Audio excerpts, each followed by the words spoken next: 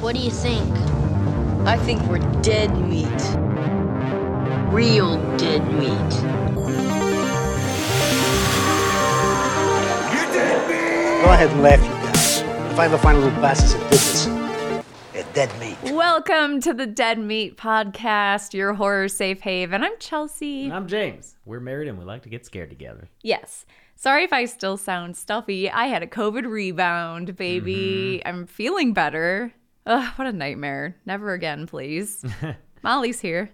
And so is Lucy. I see her poking her head in. Great. So we'll see how this goes because they're not fans of each other yet. They're going to Skinamarink each other. Dude, it's going to get Skinamarinky in here. Yeah, man. We got Skinamarinked this week. I think it's Skinamarunk.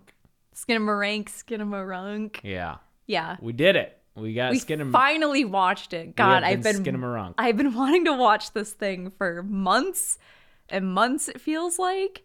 And we finally got to see it. It's on Shudder. Yes, it is streaming now, so you don't have to pirate it, which you shouldn't have been doing in the that first happened. place. I mean, leaked to be festivals. fair, it contributed to the word of mouth, I think, and kind of mythologized it a bit. Like, everyone wants to see this movie so bad that we're pirating it. Yeah, somehow it made $2 million in the theaters. $15,000 budget, baby. That's some Blair Witch numbers, baby. Mm-hmm. Yeah. Shocked that it had a theatrical release because it's not a narrative film. This is an experimental movie. Yeah. I mean, there is kind of a narrative to it. There's a through line, but if you are familiar with Stan Breckage, kind of... Yeah, big Breckage fans. All our Breckage heads listening. I guess that's... I mean, he said, Kyle Edward Ball, the guy who directed this, said that was an inspiration. He also cited like Kubrick and Lynch. David Lynch, two yeah. more, more accessible Maya directors. Deren, too. Mm-hmm. Yeah. Why do you laugh? I know, we're going back to film school, baby. I mean, no, this plays like a movie that you would watch in a film class. It really does. Where you're like struggling to stay awake, depending on how tired you are, and if it's college, you're probably tired. Yeah. And you might be mad at it. A lot of people were mad at this movie, even though it's not meant to be a narrative movie. It's not like a lot of people were like, man, I'd like this a whole lot more if more stuff happened, but that's not what this movie is. It's definitely not what it is. That's not what he was trying to make. This movie... It's a fucking mood piece, dude. I think if you have the patience for it, is terrifying. I really liked this movie a lot. I enjoyed it, and I think it was fucking terrifying, yeah. Yeah. I'm glad that you liked it. I was wondering how you were feeling. I didn't let it. you know my feelings yet until basically just now. Yeah. Because you were like, I really liked it. I was like, yeah. Did you have to sit on it a little bit? A little bit, but no, I enjoyed it in the moment too. I did watch this. Me and Gressel came back from a party last night, and so I was a little enhanced. But I wanted to watch this movie at night. Yes. I didn't want to watch it on an afternoon with like the window glare and us like just there to take notes. I wanted to get into it. No meshes of the afternoon. That's a Maya Deren joke. Okay. Sorry, go ahead. Sure. I wanted to really give it its all because I knew it was a kind of it's not found footage, but it's not. I don't know why I thought it was this whole time. I mean, it's its own thing, I guess. It's people have tried to kind of put it in the found footage like analog horror category, but I don't. I saw one person get real mad at people calling it analog. But it's kind of analog. He even cites analog. Definitely as a visual inspiration, but it's not found footage. It's not found footage. So if you think that found footage is a prereq for analog horror, then it's not. But yeah, I just wanted to watch it at night, lights off, real dark, because I figured that would be the most effective way to get the point across, and it was. This is very much... And I had this thought while watching it, and of course I saw a lot of people saying it online. It's very House of Leaves-esque. We bring that book up all the fucking time on this podcast, but this is probably the most applicable, I think, in terms of tone. And I mean, it's got a house where the windows and the doors just disappear. Yeah, impossible spaces. Mm-hmm. Liminal spaces is a term that gets thrown out I guess around this. hallways are kind of an ultimate liminal space. Yeah. It's that you go through them. Yeah, they're not places to be. They're places to traverse. Yeah. Transverse. Yeah. Yeah. I think if you can get into it, if you can buy into it, it's rewarding and scary and unnerving. I think so much of it is so dark. You like get swallowed up in the darkness. There's probably cumulatively minutes of this movie with nothing on screen. With nothing on screen. It's just you black. have to watch this in the dark. Yes. At night. Exactly. Or just if you can be somewhere where there's just no light and it's quiet. A theater would have been cool. A theater would have been cool depending on the audience. Yes. If the audience was getting annoyed or impatient, That would it suck. would ruin the entire experience, I think. Yeah. I think if you're in a room where everyone's really antsy or just not vibing with it. And if anyone's making jokes, like that would fucking ruin it, and that would suck. If you did see it in the theater, I hope you didn't do that, even if you didn't like it. Because that's the thing.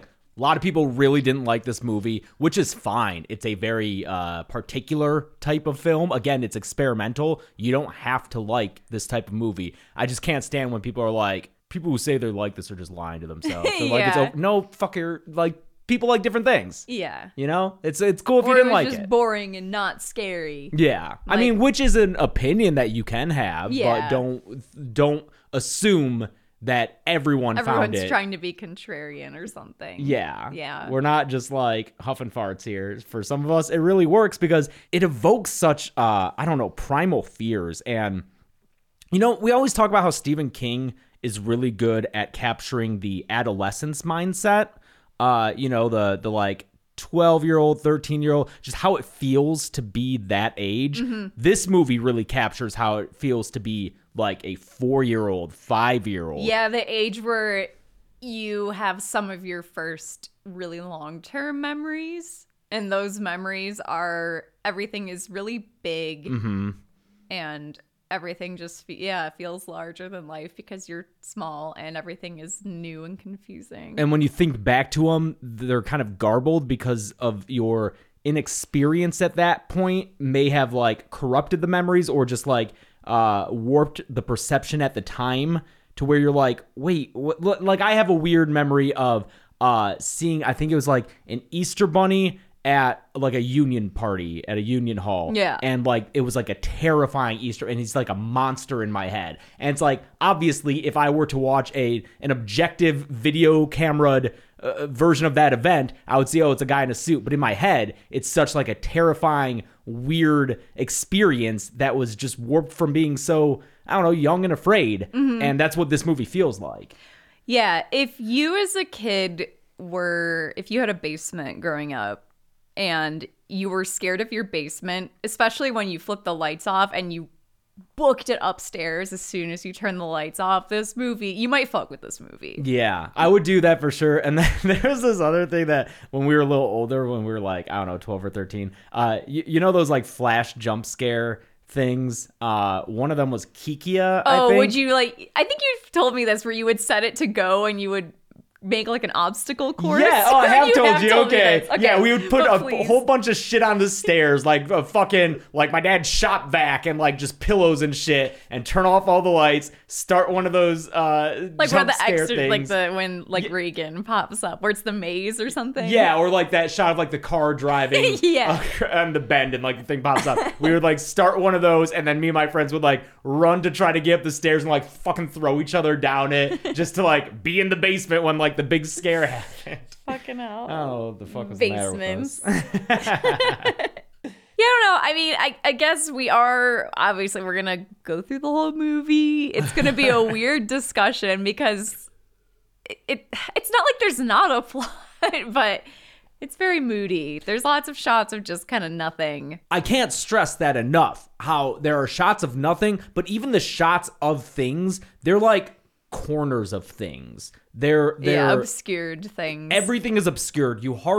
There's maybe 2 shots where you see the profile of a face. Other than that, the only humans that you see in shots are usually like their feet, maybe a hand. I don't even remember or the back of a head, which is real scary in context. But most things are like framed in a way so that you're not able to see them. And it can be frustrating, but I think it also is important to add to the tension. There's just tension throughout this whole hour 40, which some people think that's too long. I thought it would be too long going into it. I think it's fine. Yeah. In the end. I think it works. Yeah. All the shots in this remind me of, God, I'm trying to remember. It might be a shot in Rosemary's Baby. It was in some Polanski movie that I remember talking about in film school, where the framing of it is, it's like someone on the phone, and the guy who's on the phone is like just behind a doorway, and the way that it's framed, you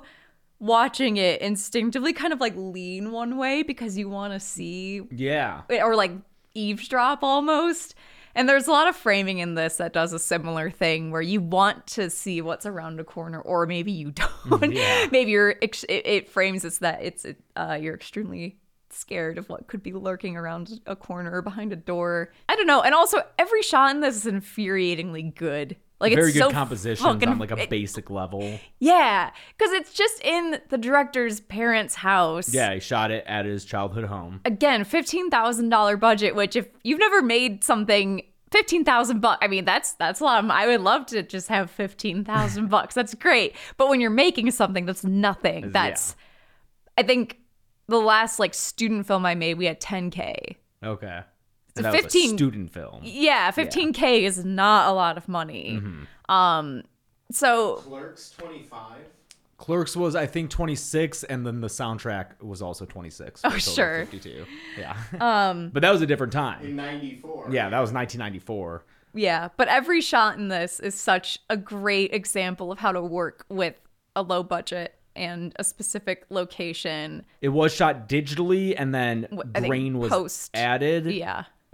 Film is so expensive. Yeah, you can't shoot on film if you got $15,000. Hour 40. Yeah, I don't. No. But they do, I think, a pretty good job of adding the grain. I did see some people say that they could start to see repeated The beginning and end of the loop of the grain. Which, whatever, it's fine. Yeah. What I love about the grain that they add, especially with those pitch black shots, is that it literally does what people are afraid of the dark are afraid Yes, of. I had that thought too. You're staring at these black images, and you're like, is there a person? do I see something there? Yeah. And you can't tell. Yeah, you know, like when you close your eyes and you get the kind of blips and blops of color, or just there's distortions, and your brain wants to find patterns because we're human, and we especially want to find faces and everything. That's why people find Jesus and toast or whatever. Yeah. But this movie, because there's so much visual grain and there's so many shots where there's not really much going on,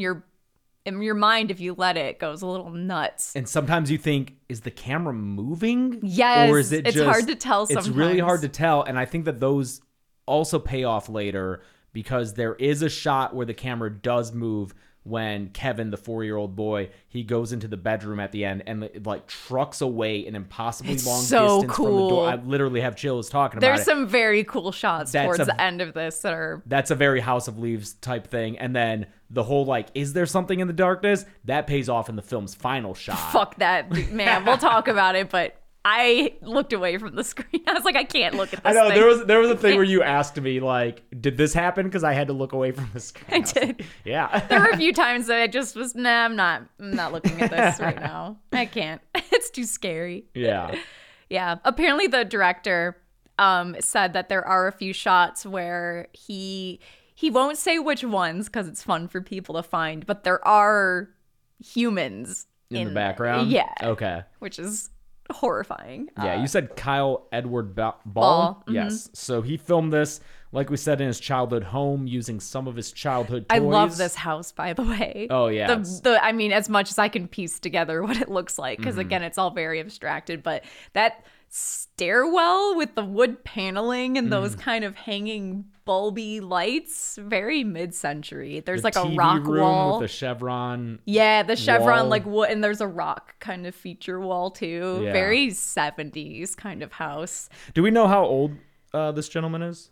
That's a good question. I would guess 22 or some shit like that. I bet it's like yeah. a Kane Pixels type situation where it's just like... That's why I said the fact that every shot in this is beautiful. I'm just like, fuck, it's infuriating. It's so great. Let's find out. But the internet's weird because it thinks Lauren Lavera is like 45. So. That's true. I think that's been corrected lately. Oh, has it? With a, I'm assuming, more accurate age put there, but... I don't know how old he is. I cannot find his age. Okay, I'm assuming he's a younger person. Maybe not though. Who knows? Yeah, he got his start on YouTube as well. Oh yeah, he has a YouTube channel where he people can like submit descriptions of nightmares and dreams that they've had, and he makes shorts and stuff. And then he made a proof of concept called Heck, which would eventually become Skinamarink. I think Heck is 20 minutes long. Yeah. I don't know if he'll still be doing those going forward, because I'm guessing he's gonna get some. I'm so options. curious where you go from this. Yeah. Do you go more narrative and straightforward? Maybe because then you can reach a more a wider audience, and clearly he knows how to film things in a scary way. So if he were to combine that with something that was a little bit more accessible, he could be making bank and, a really good movie if he wanted to. Some, experimental filmmakers often just stay in that realm because that's what they're interested in making. So my dream, like, again, I've pitched this idea on the podcast before, but now that we are technically officially a production company, my dream version of House of Leaves, where it's kind of an anthology where a different person does narratives. Every little narrative that they all get nested into each other. I think he would be great. Kane Pixels would be great. Yep. And then I think you get someone like Mike Flanagan to do the real world stuff with like Johnny Truant or whatever his name is. That'd be dope. The kind of more like framing device. That would have to be a series though, I feel. I don't think you can compress that book into a movie, right? You could do it if it was a long movie, because I'm just thinking I don't know, if it would depend. I just hate the idea of House of Leaves having breaks in it, like a TV series. I guess. I just think it would make it so much less scary. What about our horror adaptation of Wayside Stories? That's another one. James and I want to get the rights to Wayside School. I'm glad you fucking reminded me, because we were very drunk for this conversation. That was post-wedding a party that was the drunkest I've been in years. And so like a few days after that, you were like, do you remember us having that conversation? I was like, not until just now, but it's a great idea. I want to adapt the Wayside School books into... But would that be a movie or a series? I mean, I was imagining a movie. No, like but it would be a good... That would be a good series, because they're all kind of little stories. Loved those books. Anyway, back to Skinamarink. Yeah, so Skinamarink says it takes place in 1995. Just kind of says that. And basically, it's a dad and the two kids, a 4-year-old named Kevin, a non-disclosed I think age 6-year-old I would imagine Kaylee, a couple of years older sister Kaylee, and I think the parents are divorced. So the mom's out of the picture, and Kaylee doesn't want to talk about mom, she says later. But the only bit of clear direction of what is happening in this movie is early on. You hear the dad on a phone call saying, hey, he's okay, but I think he's talking to the mom. Yeah. Hey, he's okay, but Kevin fell down the stairs and hit his head. That's all we get. So obviously the most common interpretation of this whole movie that I've seen online is that it is all Kevin in a coma. Yeah, perhaps. or he's dying, or that's the most common interpretation I ran into as Which well. works, for sure. It works. Yeah. I think it's the least interesting interpretation. I think it's fine. Yeah, I guess if you're looking at clues that come later, it does make sense. But there are other readings of this that I really, really like, and I'll try and give credit where credit's due to some of them because they're very specific. And you see the one about it being the director himself? I liked that a lot. That's a good one. Yeah, yeah. That's the appeal of experimental films, is that bunch of different ways to interpret it. Yeah, like Mulholland Drive. David Lynch says that there is a reading of it. I think on the DVD that I had in college, there's clues from him. I forget if they're on the box or there's something, but there's a little thing with clues that are almost a way to decode the movie. I don't know, but that's part of the fun, is everyone can put their own spin on it. And I mean, if you're looking at what this director's done in the past, he's adapted stuff from people's dreams. He's made short films of dreamscapes or nightmares, and what are dreams if not just everyone kind of putting their own spin on them? That's like a hundreds, thousands of years old tradition. Putting their own spin on what? People reading people's dreams, what they mean, interpreting dreams. We still don't really know what dreams are, which is weird. Yeah. So I don't know. I think maybe it's intentional that it's kind of a Rorschach a little bit. So yeah, we get that live dialogue, and then the kids. And again, you're not seeing any of these kids. You're not seeing any of these characters. You can hear them. It's weird. There's some captioning. Yeah, some lines. There's some selective captioning that pops up every once in a while because the audio quality of this thing is very garbled. It's fuzzy. It's very fuzzy. It's very, if you watch an old tape that has been played over and over and over again, like a cassette, you start to get that weird kind of like quality. I love the way it sounds. I like it too. I really enjoy it. Yeah, there's fuzz to the audio as much as there is to the video. Everything is just like distorted and just snowy. It's just real snowy. But the kids are like, hey, Dad disappeared. And then the windows and doors to the house start disappearing, and the way it's done is such like a fucking 60s sitcom style. Like you see the door and then it's like and then like it disappears, and some of them the camera even kind of like moves. It's not a perfectly done in camera trick, which is fine. It's very low budget, which is kind of fun. Yeah, the toilet disappears. They have to replace it with garbage cans. With a bucket. Yeah. I wrote near the beginning, like, after a few notes where I wrote like, wow, this looks gorgeous. The lighting in this is great. I am wondering how this is going to be an hour 40.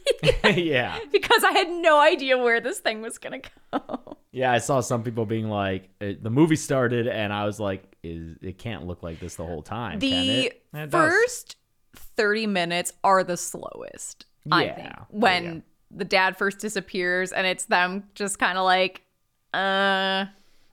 They decide that they should sleep downstairs, which makes sense, instead of upstairs, which is like a scary area for them. And then here's the other thing that we haven't mentioned at all yet. They put on cartoons. Yeah. And these cartoons, which were all public domain, it says so in the very beginning of the movie, all cartoons played. Yeah, there's like some of Iwerks I saw and that. Fleischman cartoons, like Proto Betty Boop. And was it... Melody is it like also kind of proto Looney Tunes, like a little bit. Bugs Bunny? Yeah, they're like these 30s and 40s old cartoons, and they're playing throughout the movie. The kids have them on the TV as kind of a distraction, but they also provide almost a soundtrack. The images of those cartoons are creepy in themselves, but then when you're seeing them on an old tube TV and with the audio distorted, I mean, some of the imagery in the cartoons directly relates to what's happening. Like early on, they go to sleep and they wake up later. They're like, I think it's time to get up, but there's no windows or doors, so they can't tell. And the cartoon is like a little thing trying to stay in bed, doesn't want to get up. And then another cartoon, it shows two like kids in bed who die and float up to heaven. I was like, oh, that's foreboding. Yeah. There's one where it's a giant spider trying to get two bugs. Yeah, like in their web, yeah. Yeah, they're all very intentionally chosen. And very well chosen. I really like them. I will say this movie, I think if you're sensitive to flashing lights, this might not be for you. Oh, we were also adjusting the volume throughout because this movie gets loud with its scares. Because it lulls you into... You think it's going to be this quiet the whole time, and then it gets super loud, and I shit myself. Or it just, there are a few times when the static in the background just slowly grows and crescendos, and you're like, it gets to a point where it's just so unnerving. Like, the whole movie is unnerving. That's what it is. I was tense the entire time. Yeah. Because once it's established that this movie can and will use jump scares, yeah, I'm not comfortable the entire time. This isn't like it's just creepy. There's no jumps, but it's just this atmosphere that's really scary. And yes, that is the majority of it. But every once in a while, something will really... But not enough to give you the relief almost. There are scenes where it's like, I would have liked a jump scare there. Yes, that's why it's so uncomfortable, because you don't get... There were some scenes where I was like, okay, and there's a guy. Okay, and there's a guy. And, okay, and something... Is it right there in that corner? You know, I was editing them in my head because I almost wanted that, because I was so fucking like uncomfortable. I had to fucking take this one for a walk when we were done, and it was like 2 a.m. I didn't like that. Yeah, no. Didn't like that at all. No. It's real dark out there. The dog got scared a couple times. Yeah, Molly got jump scared by this movie. Yeah, she got Skinamarink. Did you get Skinamarink? Did you get Skinamarinked? Did you get Skinamarink? Yeah. You little dummy. I heard that little crow. Yeah, she snorts. She's a little piggy. Yeah. She's a little Shih Tzu. She has a smushy face and She can't breathe. We Nope. bred them not to breathe. Sorry. Not us, specifically, just humans. people. Just Human people. beings. Hey, want to talk to you about our sponsor this week, Daggrass. I've heard from many people that Skinamarink is very good with some enhancement. But I can't think of many worse movies to watch if you accidentally get too high. If you want a gentle buzz instead of a slow boat to hell, Daggrass is reviving the pleasure of the casual smoke, so you can chill out without the stress. Daggrass is legal, organic, smokable hemp that relaxes your body and mellows your mind. Their 100% organic pre-rolled joints are low in THC and high in CBD, so you can enjoy all the effects of CBD while keeping a clear head. Daggrass also offers CBD gummies made with the same high-quality hemp. Easy to dose and the effects come on smooth. It really is like having a glass of wine versus drinking the entire bottle. The best part is that all Daggrass products are federally legal for ages 21 and over, and it'll ship right to your door anywhere in the US. Right now, Daggrass is offering our listeners 20% off your first order when you go to daggrass.com/deadmeat. Go to daggrass.com/deadmeat for 20% off your first order. One more time, that's daggrass.com/deadmeat. But yeah, I think something that I like about this is it reminds me of being a kid and how creepy even just the house at night felt. Yeah. Like you're supposed to stay in your room at night. Yes. And even just wandering out down the hall into like the living room where it's extra quiet and everything just feels all dead would freak me out. It's the spaces where you're used to seeing people, but they're all in bed now. Yeah. And you're a little kid. And it's weird. It's very weird. So eventually these kids start hearing noises and a voice in the house. Yeah, and there's a shot where there's a chair on the ceiling all of a sudden. Mm-hmm. And this voice tells Kaylee, the 6-year-old girl, to come upstairs. Come upstairs. Yeah. Yeah, we're getting creepy voices. And she goes into the parents' bedroom where you see the dad sitting on the bed. You just see his lower half. It's like the cow and chicken parents. And he's sitting there in his like plaid pants. And he tells her to look under the bed. Mm-hmm. And all of us are like, no thanks. We're good. Don't look under the bed, please. And she does. And there's nothing. There's nothing. But then when she gets back up, you see the mom on is the other sitting side there of the bed, with her facing back away to from us. her. Yeah. This was creepy. This was a really cool use of the captioning. The mom says, I need you to, and it's just the half of those captions. It's like, I need you to, and then it says, close your eyes is the second half of the captions, and it really weirded me out. And she says, there's someone here. And then there's a scream and a cut, and there's like a crunchy like sound. a neck breaking noise, maybe. Yeah. It's some kind of breakage. I think it's right around here we get the Barbie doll jump scare too. There's like toys on the ceiling. Oh yeah, the doll. The doll on the ceiling got me. That's the that first big jump. I think. Because there's also like a high pitched scream. I think she gets startled by her brother, and she screams. Okay, and that got Molly. It did, yeah. Yeah, that was the moment. Very high pitched, yeah. Very loud. And then there's just toys and stuff on the wall. The voice tells the sister to get up, and I didn't catch what he said. Again, it's very hard to hear sometimes, but that's fine. Tells her to go to the basement. Yeah, this one we did turn off captions. We did not have the captions on. We usually watch movies that aren't comedies with captions. This one we just decided to kind of like let us hear it. So I didn't hear every line. I couldn't understand every word, but I also didn't want to constantly see captions of like footsteps. Yeah, like that. Groaning sound. Speaking of which, the footsteps folly. The director has, I believe, has said Foley. Foley. I'm sorry. I don't know why. Footstep folly. That would be like That would be like a guy stepping on the foot of like a prince and it starts a world war. It would go down as the footstep folly. Yes, the Foley, I'm sorry. He has said how difficult it was to correctly get Foley of socked feet on carpet. And so when you hear the Foley of these kids walking around, it does sound like video game music or sound effects, like early video game, just like and like at first I didn't even know what it was until I was like, oh, that's them walking around. Okay. Yeah. But I like how unsettling it is and how just off it feels. For sure. So the sister goes into the basement, and I'm mad because I don't want to go down there. I don't want to go into this house's basement. Fuck that shit. I think that's when the brother follows her down there, and that's when we hear her say, Kevin, I'm scared. I feel strange. Yeah. And we see her legs are crossed. Right? It's this like cutoff shot where it's her legs. She's sitting with her legs crisscrossed. And then it cuts to her face, and she has no eyes and no mouth. And it's scary and loud. Yeah. And then there's the scary male voice tells Kevin to sleep, and the cartoons start glitching out, which is freaky. This is great. This honestly really scared me. I think because the cartoons playing on the TV, you get so used to them, and he cuts to them so often that they're almost comforting when you see them. Which is the whole point. That's why the kids put them on. Yeah, it's like, okay, we're just looking at these weird cartoons now. Nothing really happens when the cartoons are on the TV, so this is like a safe space. But then they start glitching out, like there's visual noise, and then is this when it's the rabbit? It's the loop.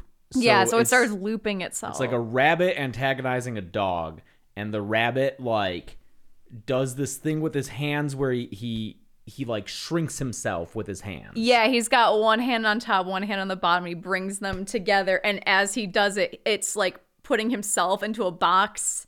And when he his pushes body, it down, he shrinks makes and himself disappears. disappear. And it just keeps looping that over and over again with this music. And it is so weird and creepy.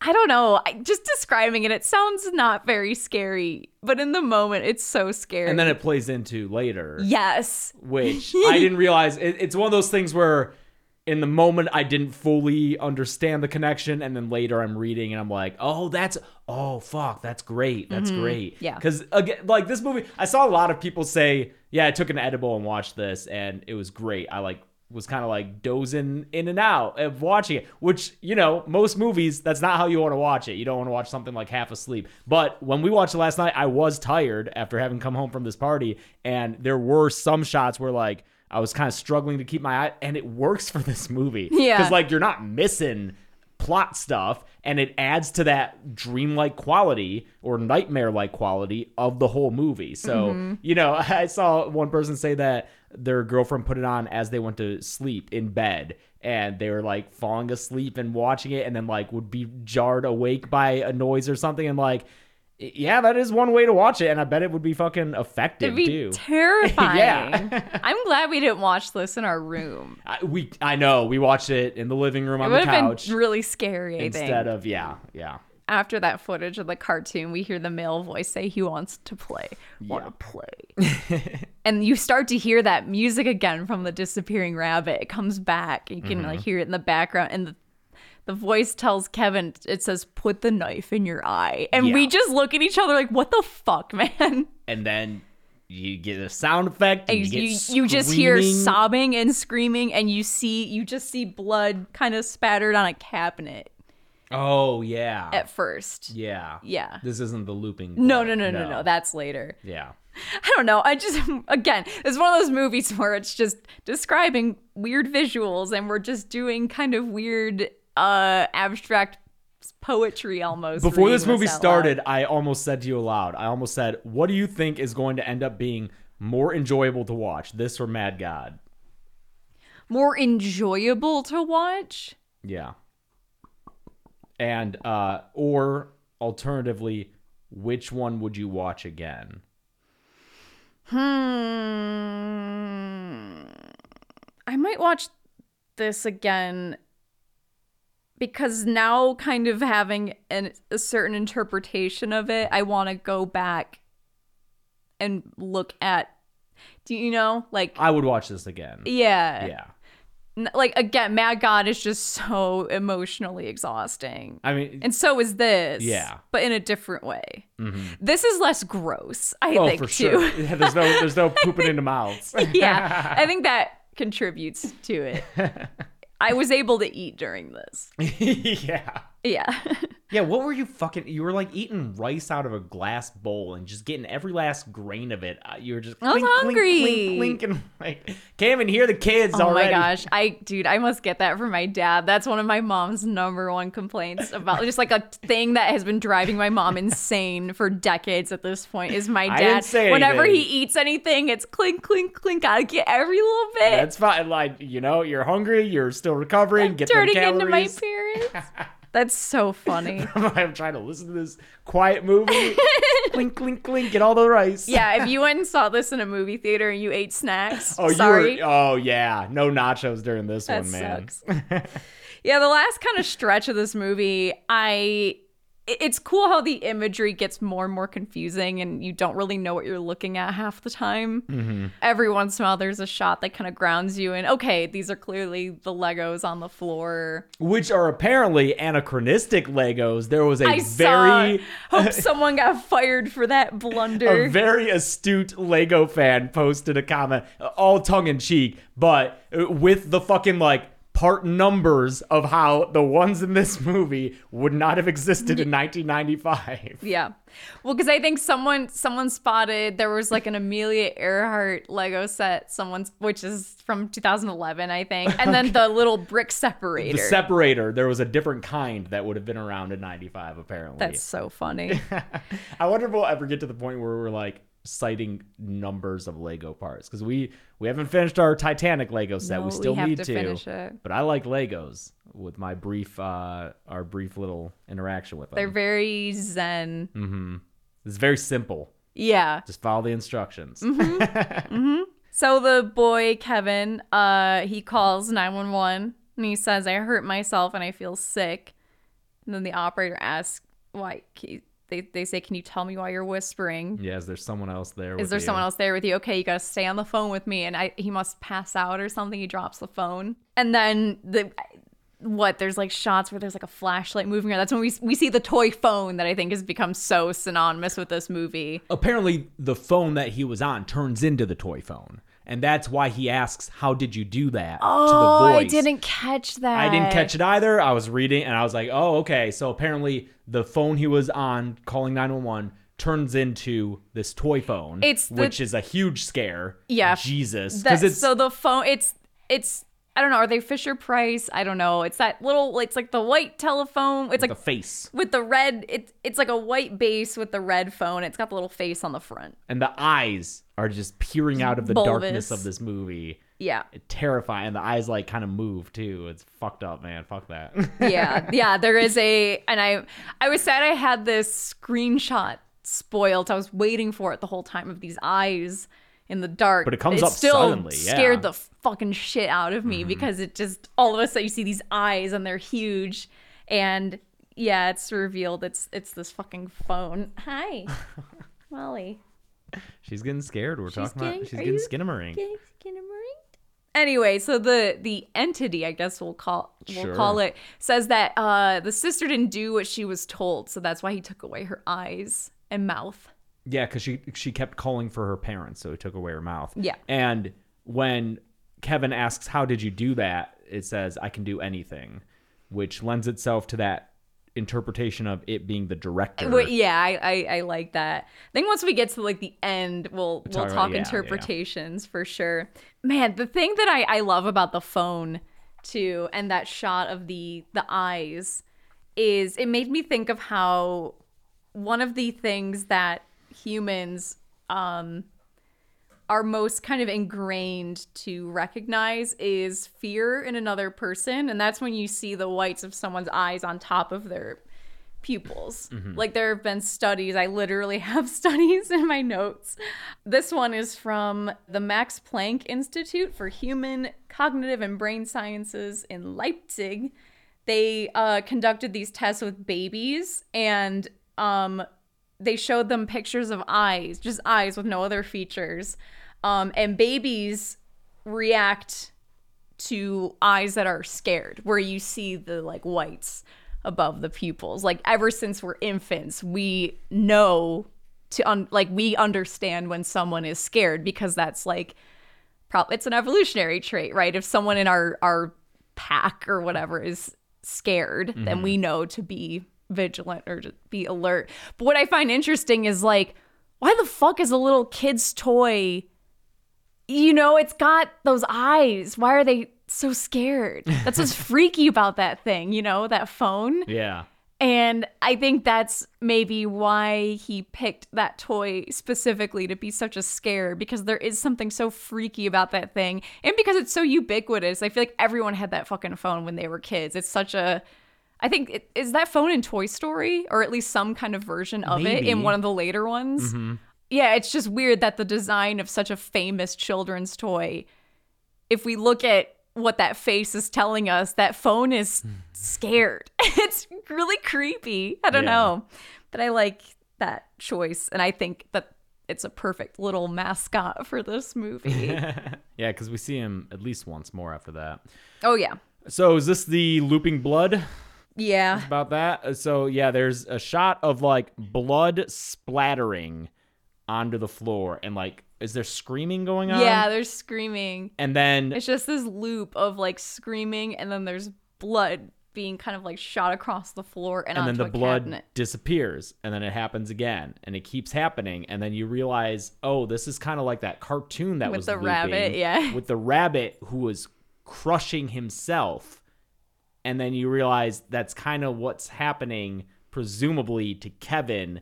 He's being crushed, and you're seeing his blood squirt out, and it's happening over and over again. And Kevin's like calling for his mommy, and it's real fucked up. Yeah, it's really scary. I didn't put that together until I read a review and then realized, fuck, that's really dark. Yeah, I found the blood splattering unsettling while watching it, but then again, like you said, I reading it later was like, oh, that's fucked up. And then it says 572 days. Yeah, so what the fuck? It's just kept them all. It's kept the kids in here because we see the sister again, but she like disappears into the wall.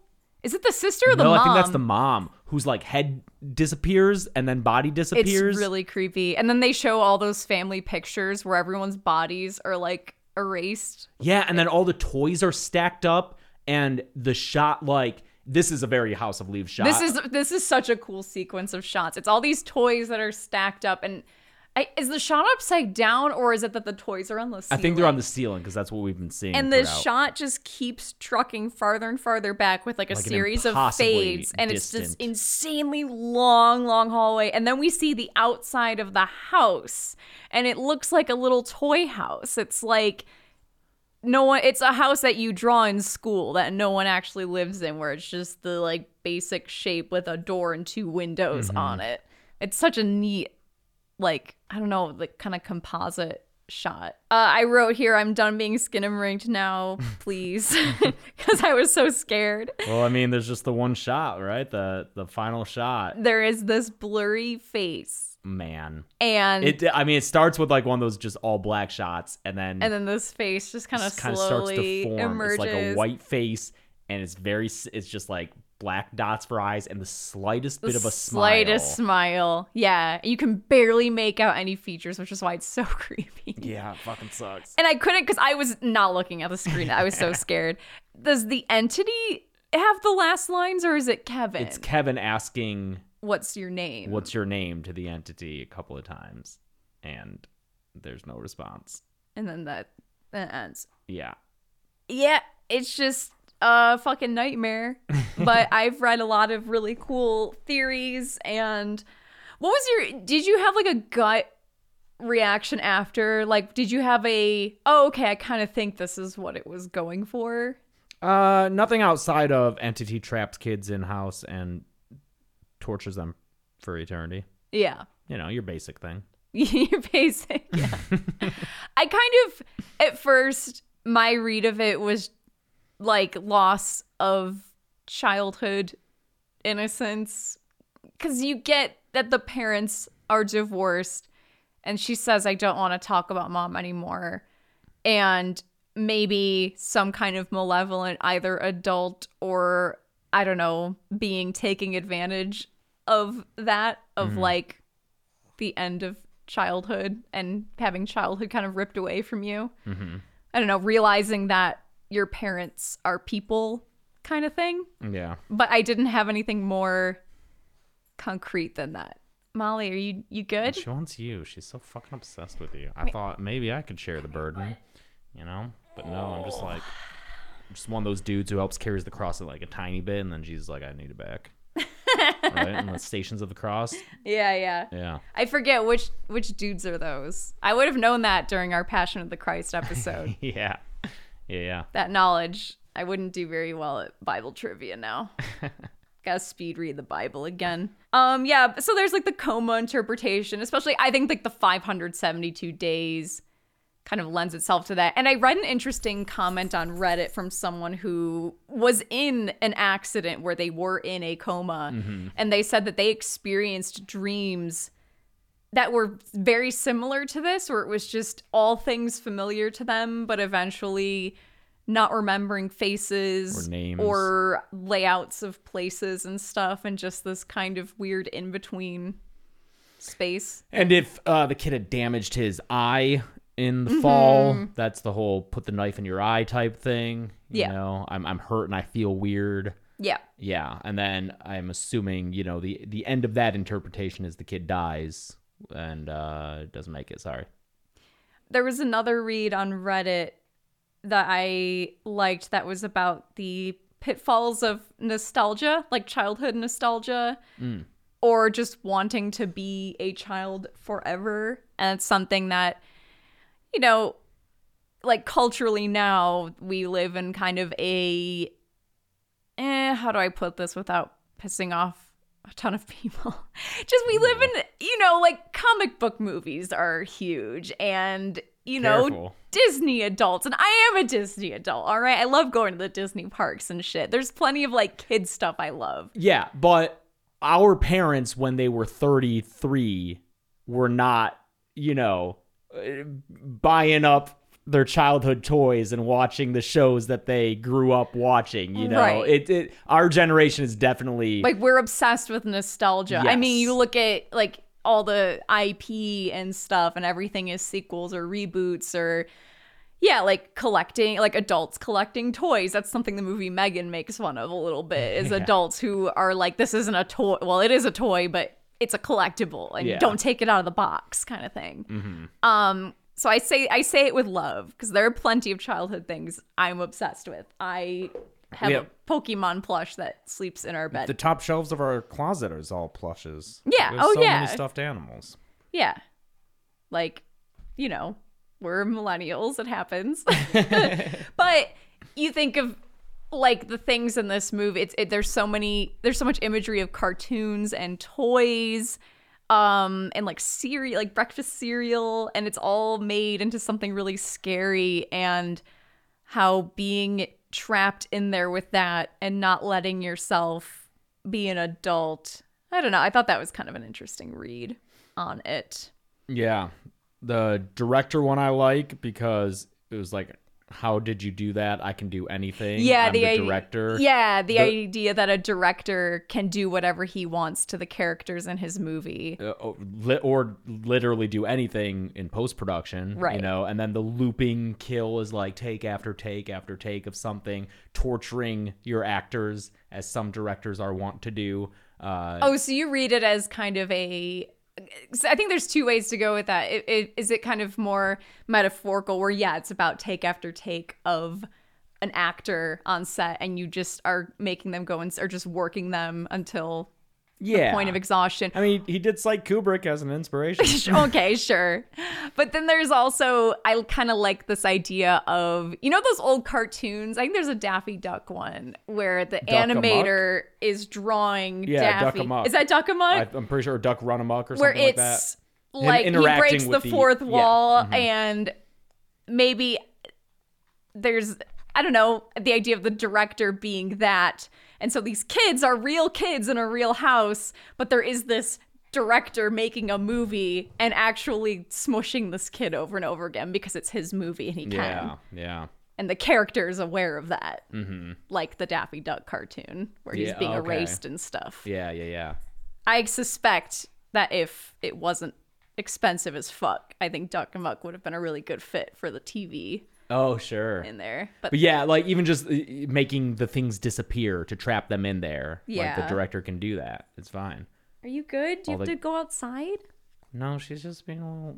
She's being her. You're gonna get trained so hard, Molly. Oh, no, let's not go out to where the cat is, or else you're gonna regret that, Molly. And one day you're gonna fucking step too far, and Lucy's gonna show you why she's the big sister.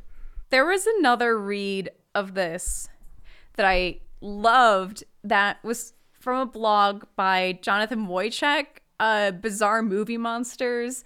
He wrote a review of Skinamarink that I thought was so cool and so thorough. I just was so impressed by it. I can put a link to it in the description. But basically, he thinks that this kind of entity, rather than being what a demon normally is in a horror movie, where a demon's usually it's ancient, it's old, we get the sense it's adult, right? It knows what it is doing, it has purpose, it is able to like make decisions and is capable of being evil. But this writer thinks that the entity in this is also a child tormenting two other kids, because you think of how kids act when they play with each other and they are selfish. They will hoard toys. They will hit other kids. They, kids can be fucking awful, Yeah. And you think of like the way kids even play with toys. Like we had Barbie dolls growing up that we would just like be torture. And I feel like every kid ends up doing that. If you give kids Barbie dolls, you end up just fucking them up more often than you make them look cute or brush their hair, put them in little dresses. Like, kids are creepy.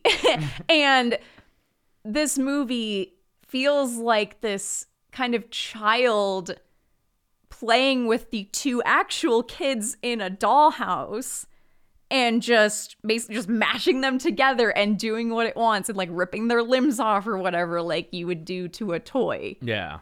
And I think that that's a very, very cool read of this. Yeah. Because you also think of, like a dollhouse, that really long shot of the house from the exterior. I think is great evidence for this theory being pretty sound, because that house from the outside looks fake. It does look like a toy house. Mm-hmm. I don't know, but I liked that a lot. I'll post a link to that guy's review in the description. Yeah. But either way, I think any read of this is valid. I don't know that the director has said it's anything specific. I think it really is just kind of a nightmare scape that you can project whatever onto. I'd be curious if there is an official read of this, but I think even if there is one, he's not gonna put it out there because that's no fun. Yeah. You don't want to close off other interpretations. Yeah, exactly. Yeah, so again, this movie's not going to be for everyone. If you watch it and you don't like it, that's fine. You don't have to. We don't gotta like everything. You don't gotta like everything. We don't like everything. But just understand that some people legit do like it. And that's fine too.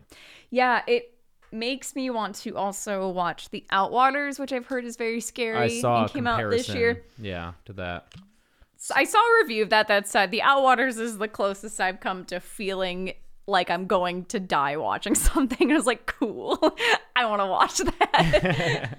That sounds great. I saw someone say it reminded me of the fears and anxieties I had as a kid, where I can remember the feeling but not the reasoning. Sure. But you just remember having that fear and confusion. And this movie really taps into that. It's just such a solid little mood piece. I don't know, you think of being a kid and how scary that kind of existence is, and you're not even aware of that when you are a kid and all your needs are taken care of. Because you're the most vulnerable kind of person, that if people just decide not to take care of you, you're just left to fend for yourself. Like, what do you do? Yeah. You're that young. It's scary. You have to put so much trust into the adults around you, and you're not like aware of that unless something happens to you, I guess, as a kid. Mm-hmm. And then when you're an adult and you look back and you're like, oh my God, my parents were just random people Yeah. just taking care of me and I didn't die, you know? I don't know. That's all we can ask for. Right. All right, Molly, I can tell you're over this. You're over Skinamarink and you want to go outside. Molly thinks Skinamarink is super overrated and boring. Yeah, even though she was definitely scared, but she's putting up a front. I think everyone liked the look under the bed scene, it seemed like. I think that was when the movie clicked for a lot of people. And I'm now putting together when we were lucky enough to go out to dinner with Mike Flanagan and Yeah. Kate Siegel, and we were talking about this movie. Oh, yeah. Mike was saying he struggled with it because he had a screener, and he said Watched it in he chunks. started it a couple times and was like, I don't know, but then finally made it to the part. And he started describing, when there's like they go into the room and there's like and we were like, no, we haven't seen it, and it must have been It the had to scene have with been the that, parents. yeah. Cool. Thanks for listening to our Scream episode last week. I do want to actually review the movie. Maybe we'll do it when it comes out on Blu-ray Oh. or something. Maybe. I'll probably want to kill count it pretty quickly after that. Oh, sure. But I know we gave you guys an hour-long behind-the-scenes making of, and a lot of comments were like, well, that's cool, but can we get like a review too? It's like, yeah, I guess. I mean, we liked it. Spoiler, we liked it. Spoiler, we liked it. Yeah. Yeah. I even had half a mind of like, if Skinamarink doesn't fill an hour, should we just tack on a Scream 6 review to the end of it and just real fast? But I think it did end up filling the hour. Yeah, definitely. Yeah. Well, I also want to do Survivor. Yeah, I want to put together Survivor. Mm-hmm. We'll definitely do that sometime before the season ends. Well, we have more travel ahead of us. So. Yeah, thanks for putting up with the weird schedule. Everything's weird right now. That's why you got 2 episodes in a row to make up for, I don't know, weeks that we've had to skip. And there's going to be more skipped weeks in the future. It's all kind of fucky right now. So thanks for bearing with us. But for sure, we'll have the Dead Meat Horror Awards out on Sunday the 26th. I think a 3 p.m. Eastern, noon Pacific premiere time on the channel. We just got our last presenters video today, so we have all of our presenters videos. We filmed our parts.